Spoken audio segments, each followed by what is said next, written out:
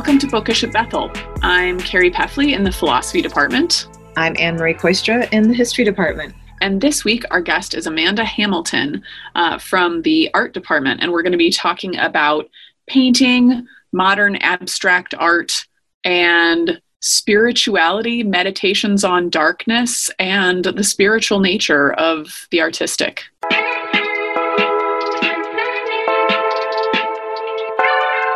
Well, welcome to Amanda Hamilton, and she is an art professor here at Bethel, and I'm just wondering if you could start by telling us a little bit about what you do at Bethel. Yep, I teach painting, and I teach the Foundations Color Composition and Ideation class, which is a basic design principles course. I teach all levels of painting, and I'm currently teaching a time-based media class, performance and video art. So really painting is what I'm trained in, but I have made work in my own studio practice over the last 20 years based on ideas more than technical interests. So some of my work has been video installation, some has been paper sculpture. I've made a lot of paintings, and that's what I'm doing now. So I really am led to work with materials based on the ideas that interest me. Right now, the last couple of years, I've been really interested in abstraction for the first time in my painting life, and also process. So the idea that in the making, the materiality is yielding something in collaboration with the artist's intention and the artist's curiosity, and that abstraction is a space to explore or expand on that. But of course, it is also not a space without ideas. So the things I think about are, I've been thinking about darkness. This has been a perceptual question largely for me about how do our eyes see. One of the really interesting facts for me is I learned that there's a phenomenon called dark adaptation. This is like maybe akin to going into a theater out of like a bright middle of the day street, and suddenly everything seems very, very dark. Mm-hmm. We tend to feel that we can see everything within 2 or 3 minutes that our eyes adjust, but actually it's closer to 14 or 15 minutes. Wow, and so really? So the range of things that we're able to perceive, it takes much longer to really get a full range of visual information, right, of values, light and dark. And so I became really interested in that gap between when we feel like we can see and when we actually can see the most possible. And I think there's something there about patience and curiosity and humility. And then I think also with some of the social and political things the last few years, that idea of darkness has taken on different metaphoric aspects as well. And so I've really been meditating and making the works on the ideas about how we can be unafraid to be in a space that is dark, and how often that's when we sort of sit with our own fear or brokenness or things that allow us to be real deeply human and show us our need. So Amanda, as you're thinking about your work, are there things that you're reading that help you think through your conceptualization of darkness? And if so, how do those things translate then into the paintbrush and the materials? Yeah, that's a good question. And maybe it's conversations more or other images. Right. I think some of the things that I have been thinking about, there's a French writer named Georges Didier Huberman who writes about, there's a particular essay about fireflies. It has to do actually with fascism in Italy and ecology.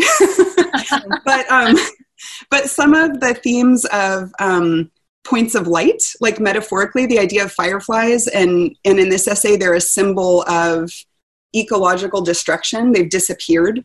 So in noticing the fireflies disappeared from the landscape, it's sort of an occasion to talk about why and what conditions preceded that. But I use a lot of raw pigment and I mix a lot of my own paints, and I'm very interested in things that are naturally iridescent, like from the world, like geologically, like flake mica or gold or silver leaf, like things that are optically really, really shiny.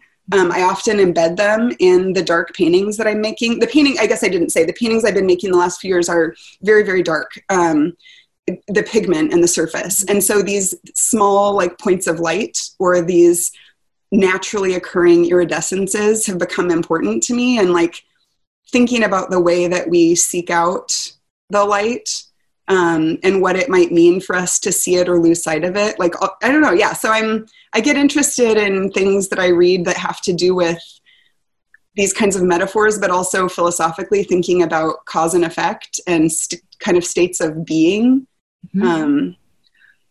Yeah. I remember that I saw a show of yours here a few years ago, I want to say, that was focusing on darkness. Yeah. And it struck me at that point about sort of philosophical meditations on darkness and being as they connect to kind of the mystical tradition. And I wondered whether mysticism has also been influential as you're thinking about your painting practice and darkness. Yeah, I would say I think something that interests me is the way in which we're able to be present in a space, like phenomenologically, like if my physical person is in front of a painting, in my mind as an art maker, the painting is an opportunity for something to happen, but it's not the only opportunity. So the show that you would have seen at Bethel in 2016 or 17, but you can see on my website, so anyone who's listening who's curious can see the last two solo shows were similar in that I really designed the space that the paintings were in. So specific wall color, which was also quite dark and very low lighting. And I designed furniture particular to the gallery space. So in terms of like proportion, like mathematically, the paintings, the proportion of the paintings, which they're small, framed, they're 12 by 13 inches. Everything in the gallery is also the same proportion, larger or smaller. So when I've made furniture, like sitting furniture, it's the same proportion as the painting, or maybe the furniture is lifted off the ground the same height as maybe like a step or the bottom of the gallery wall. And my intention in doing this is that by minimizing physical and visual stimuli, like if everything is very similar, it somehow feels quiet in the gallery space. Or my hope is that for someone who enters that space, that they would feel comfortable to be with themselves. I think we're so much with the world, right? We're on our phones, we're thinking about what's next, we're checkboxing our lists. It's been really important to me to make a space that, like a great compliment is someone said to me at the last show, I didn't take my phone out once. I just wanted to sit there. And that felt huge to me. The ability to I almost want to like make the gallery space so it's a bit of a vacuum. Like it just feels real still. It's dark and quiet.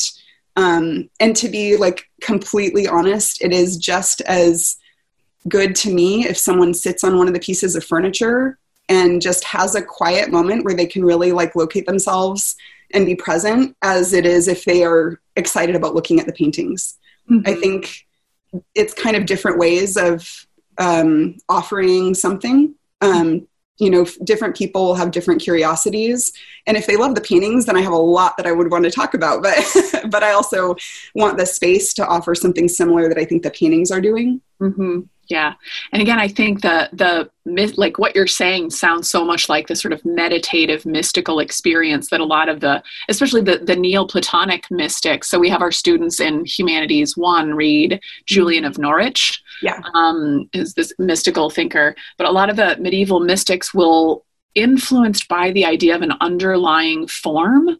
So it was kind of influenced by Pythagoras and Plato and then Plotinus, the idea that there are physical structures that, because of their proportionality, they lead to this sort of overarching structure of the universe and then the form of beauty, and can lead to this meditative, transcendent experience.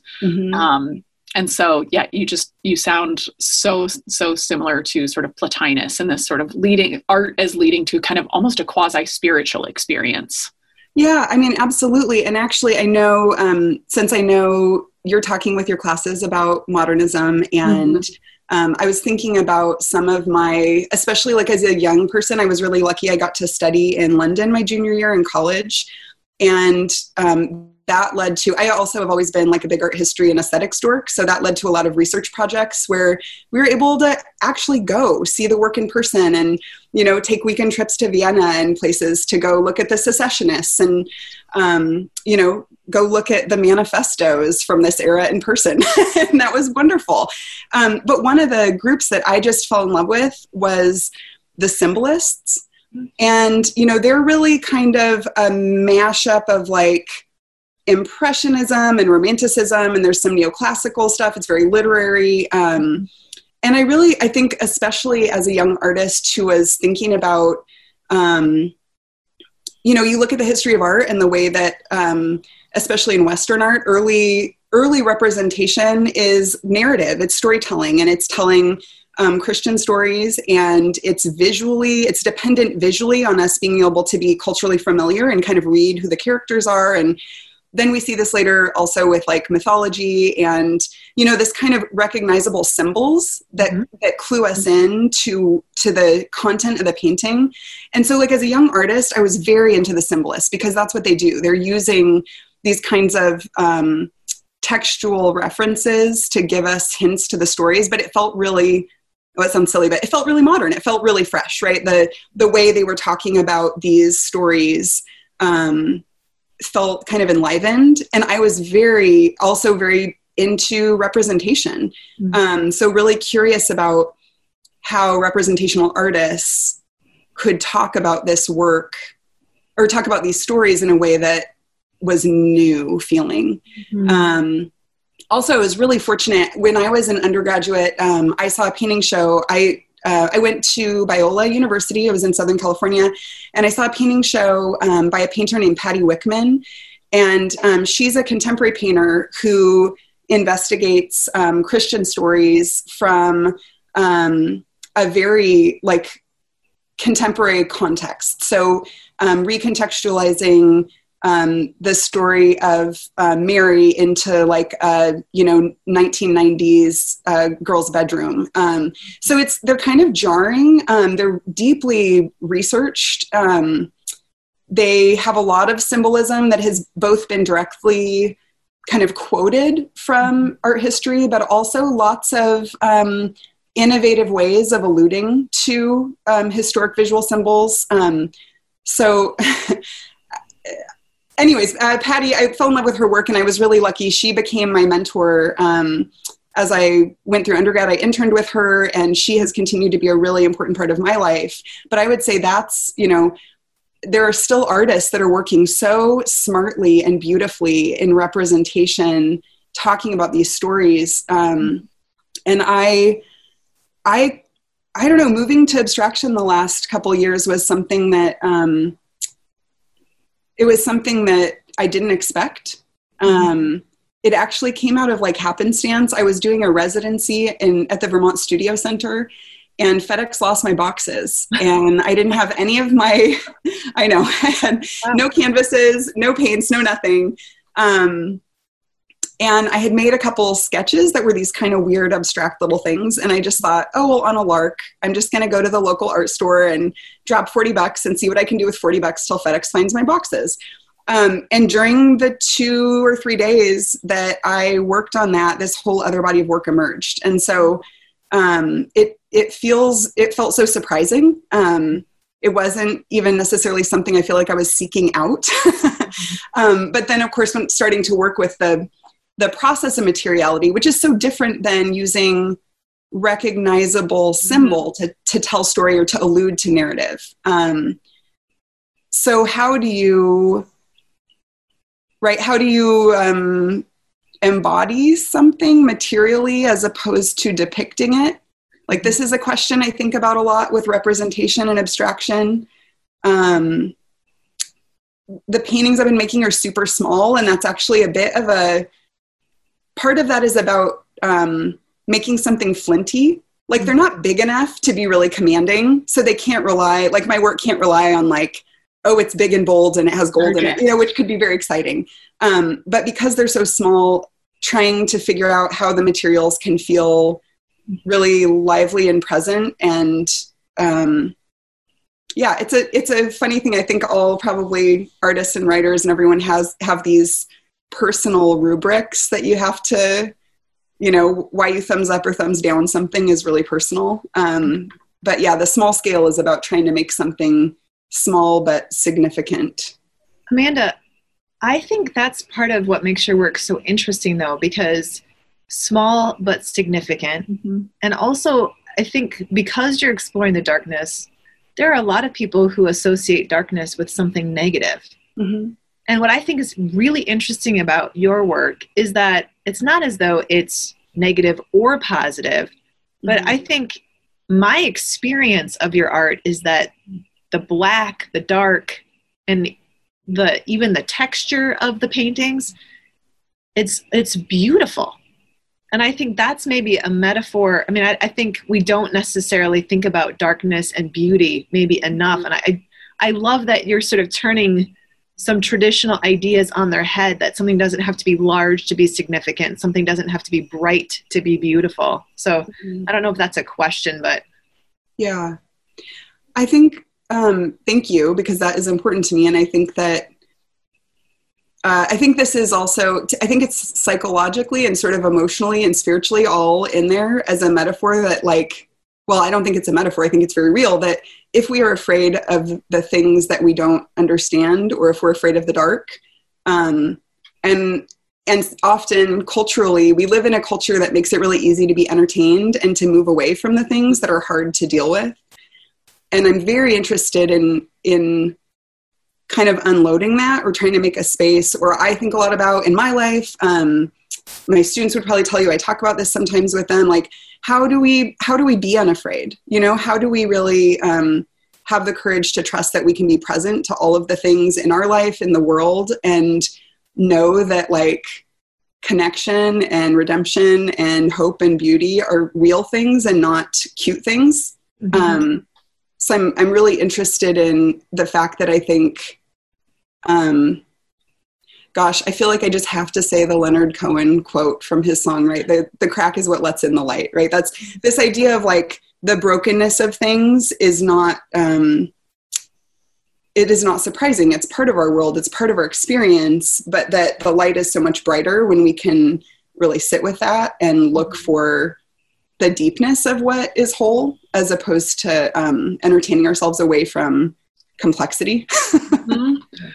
Yeah, I'm struck by that. So that particular comment, Jeanette Winterson, in her article or her book, Art Objects, however you pronounce it. Yeah, it's both. Yes.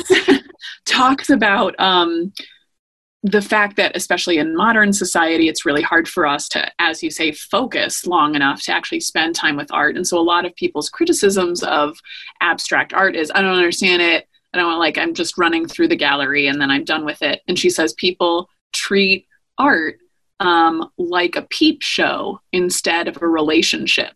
Mm-hmm. And I love that idea that it's, if we're thinking about art as entertainment, we're missing something, and that there needs to be a relationship and engagement that happens. And that's going to be messier than. Yeah. I mean, I absolutely agree. This is something, because I'm teaching video art right now, that's something we talk about in that class is, you know, when we think video and we think Netflix and chill, that literally is the posture of, like, relaxing back on the couch and checking out, right? Like, I am ready to be entertained. I am off the clock. And that kind of, like, actual physical posture of kind of, like, slouching back and relaxing is, like, the opposite of what we want to bring to, like, engaging artworks, whether it's video or painting or a great book or something, right? That kind of sitting forward, like, the physical posture of being ready to watch, listen, the curiosity, that attitude is going to yield something totally different for anyone who brings it to a work of art than that kind of slouching back, like, I'd like to be entertained, and then being disappointed that they're not. And it's like, well, you misunderstood the opportunity presented to you. Yes. So there's a great cartoon, Ad Reinhardt, who is a mid-century painter who made a lot of very dark paintings. His have really dark color chroma, so reds, blues, yellows that are so dark you almost can't perceive them. He also drew comics, and one of the comics I love that he drew at the time was an abstract painting. Basically, it's a man in a gallery who's laughing at a painting and saying, ha, ha, ha, what does this mean? And in the next scene, the painting is literally like kind of poking out with this painting arm at him and saying, what do you mean, sir? So I think it's like an interesting question of like abstraction in some ways does require us to mirror or consider or like ourselves show up in a way that, it's a good question. Like, what do you mean? Well, and I think too, I'm no art historian, obviously, but one of the things that was important for me to talk about with my students is that the abstract artists that we looked at, they didn't do the abstract art because they couldn't do representational art. Like, this was a deliberate choice. And they were going for something different. They were trying to do something different. They were trying to think through something different. And I do think a lot of people that just casually go to an art gallery don't necessarily appreciate that they are meaning to do what they're doing here. Mm-hmm. Right. And I mean, the other thing is, in most galleries or museums, if you're seeing the work publicly shown, it's because someone within the discipline found it to be interesting and intentional enough that it made it through those hoops, right? So a good place to start, I think, is assuming intentionality on the part of the artist. And then instead of assuming like this doesn't mean anything, saying, well, if they meant to do this, why did they mean to do this? Mm-hmm. What does it mean that they did this, right? So I often tell my students with unfamiliar work that like kindergarten questions, like, what is it? It's blue, it's big, it's small, it's red. These kinds of very simple observations can lead us through to like, what is it? Why is it? What size is it in relation to my body? How optically does it change when I walk up to it versus when I'm far away from it? I think there's just a lot of really simple questions that could open up some curiosity space. And then often I think a lot of work, for me at least, a lot of mid-century work and like abstraction, there's such a surface quality, whether it's the texture of the paint or I guess what I want to say is it's something you want to see in person if you can. Mm-hmm. The scale of these works are often so much larger than our bodies, and we inherently have a really different experience with something small than with something big. I think we really miss so much when we only look at art on screens or in books because it's all the same size. Mm-hmm. And, it's all going to be an inch or two or 10 inches, it's tiny little reproductions. And when you get to see something in person, or at the very least, like I love to at least see a painting with a human in a nearby photo, in the photo to see scale, but so much of it is the presence of the object, I think, and how you engage with it. So it's also hard, I think, for people to talk about abstraction or to talk about non-objective works or minimalism when they aren't standing in front of it, because it's kind of conjecture. Amanda, I'm going to ask you another question. So some of my students are going to go to the MIA this weekend. Mm-hmm. And so I'm just wondering, I know that you kind of got your wheels in Southern California, but you've been living in Minneapolis for ages. Mm-hmm. Is there a painting at the MIA that you would say, you can't miss this one if you're going to take the trouble to go? Oh man, I know that's not a fair question. There's so many. I'll give you a sort of quirky personal favorite. Okay. In one of their impressionist, expressionist collection is quite nice. Mia, right? They want us to call it Mia now. Yeah, I'm still getting used to that. Old lady. Mia is it's just for your students too. It's like, it's a knockout museum. I mean, it really has the breadth and quality of a small collection that you would see in a much bigger city. And I've just been blown away. When I moved here, I was knocked off my socks just to see what they have in the collection. APMEA Gallery 351 is a knockout gallery. Yep. I believe that I know that it has some early Mondrian studies. So, Anne-Marie, back to your point that artists are skillful, Yep. regardless of what they choose to paint. Yep. Beautiful floral studies, Yes. small paintings, Yep. like gladioli and irises. Yep. Also, a painting to the right of a doorway, a really small painting. I think it's called Mother. And it's a door cracked with golden light and the artist's mother entering the room. And it is so moving. I find it to be so beautiful. It's a tiny little painting on cardboard. But I think also in that same room are some Bonnard paintings that have amazing, chunky, shimmery paint. I just really love that room. It's a great room. Yeah, so this is one of the rooms that we're going to go on Sunday, and I have in my notes that there is an early Mondrian and an early Kandinsky. Yeah. And I like those too, because I think the Mondrian is the one where there's sort of the gray background and the flower is maybe the sort of orangey, reddish. Yeah, orange red. Yep. Oh, man, that's Beautiful. a gorgeous painting. It's beautiful. And the sections of the flower are on this like tenuous little brittle kind of paint line that's so elegant. It's a wonderful painting. Yeah, that's a great suggestion. We always like to end our podcast by asking our guests, what's on your nightstand? Since this is Bookish at Bethel, just what are you reading for fun right now? Or not for fun, for work? Yeah. What are you reading right now? There's two things I'm reading right now. I am in the habit of returning to certain books every 5 or 6 years of my life. So I am revisiting Brothers Karamazov right now for fun. And I also really love audiobooks. So I have a founder reader that I love for Brothers Karamazov, and also, Anna Karenina is the other one. I often return to that. And also, another good one for our moment is Trollope's The Way We Live Now. Boy, that book feels really of the moment. And if you have a lot of time on your hands, like if you're a runner or you do a lot of menial tasks where you want entertainment, that audiobook is like 36 hours long. Oh, wow. But those are fun ones. But then actually, I'm also reading something that still relates to my art practice. In 2000, I want to say 13-ish, I did a project that related to Marilynne Robinson's housekeeping.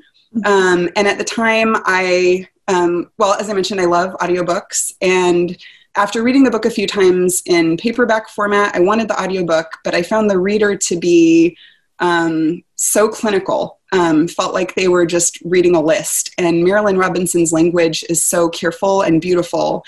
I decided that just for my own benefit, I would record the audiobook myself.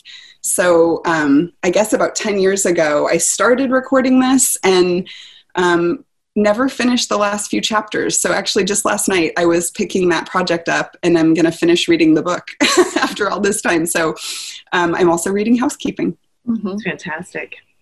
Carrie, what's on your nightstand? So, as always, I was talking to my students today, actually, as we were discussing Eliot, that James Joyce's Ulysses is still on my nightstand as I make it through that long modernist piece as my pandemic read. And then I have also started, because I realized I just finished hiking with Nietzsche and White Fragility, so I had been kind of reading these either heavy theoretical or heavy social justice texts. So I've picked up and just started reading Terry Pratchett's Jingo.